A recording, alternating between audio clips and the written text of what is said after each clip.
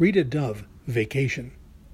I love the hour before takeoff, that stretch of no time, no home but the gray vinyl seats linked like unfolding paper dolls. Soon we shall be summoned to the gate. Soon enough there'll be the clumsy procedure of row numbers and perforated stubs. But for now I can look at these ragtag nuclear families with their cooing and bickering, or the healed bachelorette trying to ignore a baby's wail and the baby's exhausted mother waiting to be called up early while the athlete, one monstrous hand asleep on his duffel bag, listens, perched like a seal trained for the plunge.